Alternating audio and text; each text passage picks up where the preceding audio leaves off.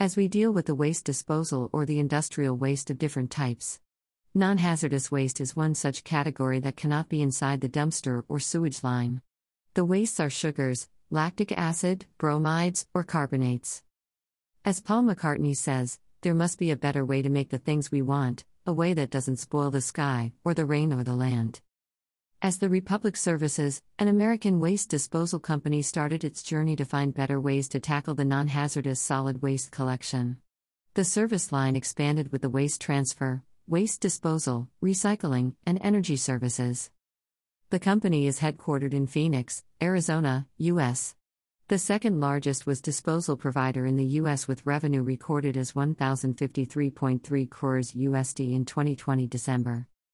In 1981, the waste disposal firm was created by the Republic Industries. In 1995, Wayne Huizinga became the chairman. In 1998, the Republic Industries split off as Republic Services as an IPO and got renamed Auto Nation.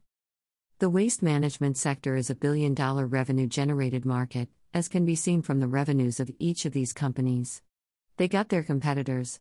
In 2008, the company acquired its largest competitor, Allied Waste Industries, for $6.1 billion in Republic stock. Republic Services got its own 195 active landfills for waste disposal. They got their own 90 recycling centers to process over 6 million tons of recycling units annually. The revenue generated by Republic Services is from the processing and selling of old corrugated cardboard, OCC, old newspapers, ONP, aluminum, glass, and other materials. It was recorded that in 2017 around 5 million tons of recycled products were sold. The company also recycled more than 46,200 tons of ferrous metals and 42,900 tons of non-ferrous metals. The company uses advanced new technologies to convert landfill gas to energy, solar energy products, and a natural gas fleet. It has been known as an industry leader. The company is also involved in reducing emissions by 2.5 million tons of CO2 equivalent, as well as developing landfill gas to energy projects every year. The company also working rigorously to reduce greenhouse gas emissions.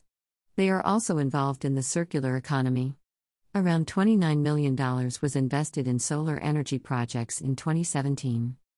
Well, as the company shows its efficiency and investments in various new technologies or solar projects, the company proves a remarkable growth not just in earnings but in providing the right solutions to handle any sort of waste. The technology investments show the path to finding a better innovative solution for more sustainable ways of treating such waste and recycling them into purpose-oriented products so that they don't become another headache. Hello guys, as you can see, non-hazardous solid waste are also one of the important thing to be taken care with special treatment plants or processing unit. Well, you can generate a good amount of revenue, but if it is avoided or neglected, after some times they do become a pain for our society to maintain it or maintain the cleanliness.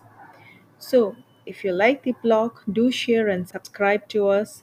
And don't forget to add your opinion to ledlights.blog. We are here to provide you with valuable content.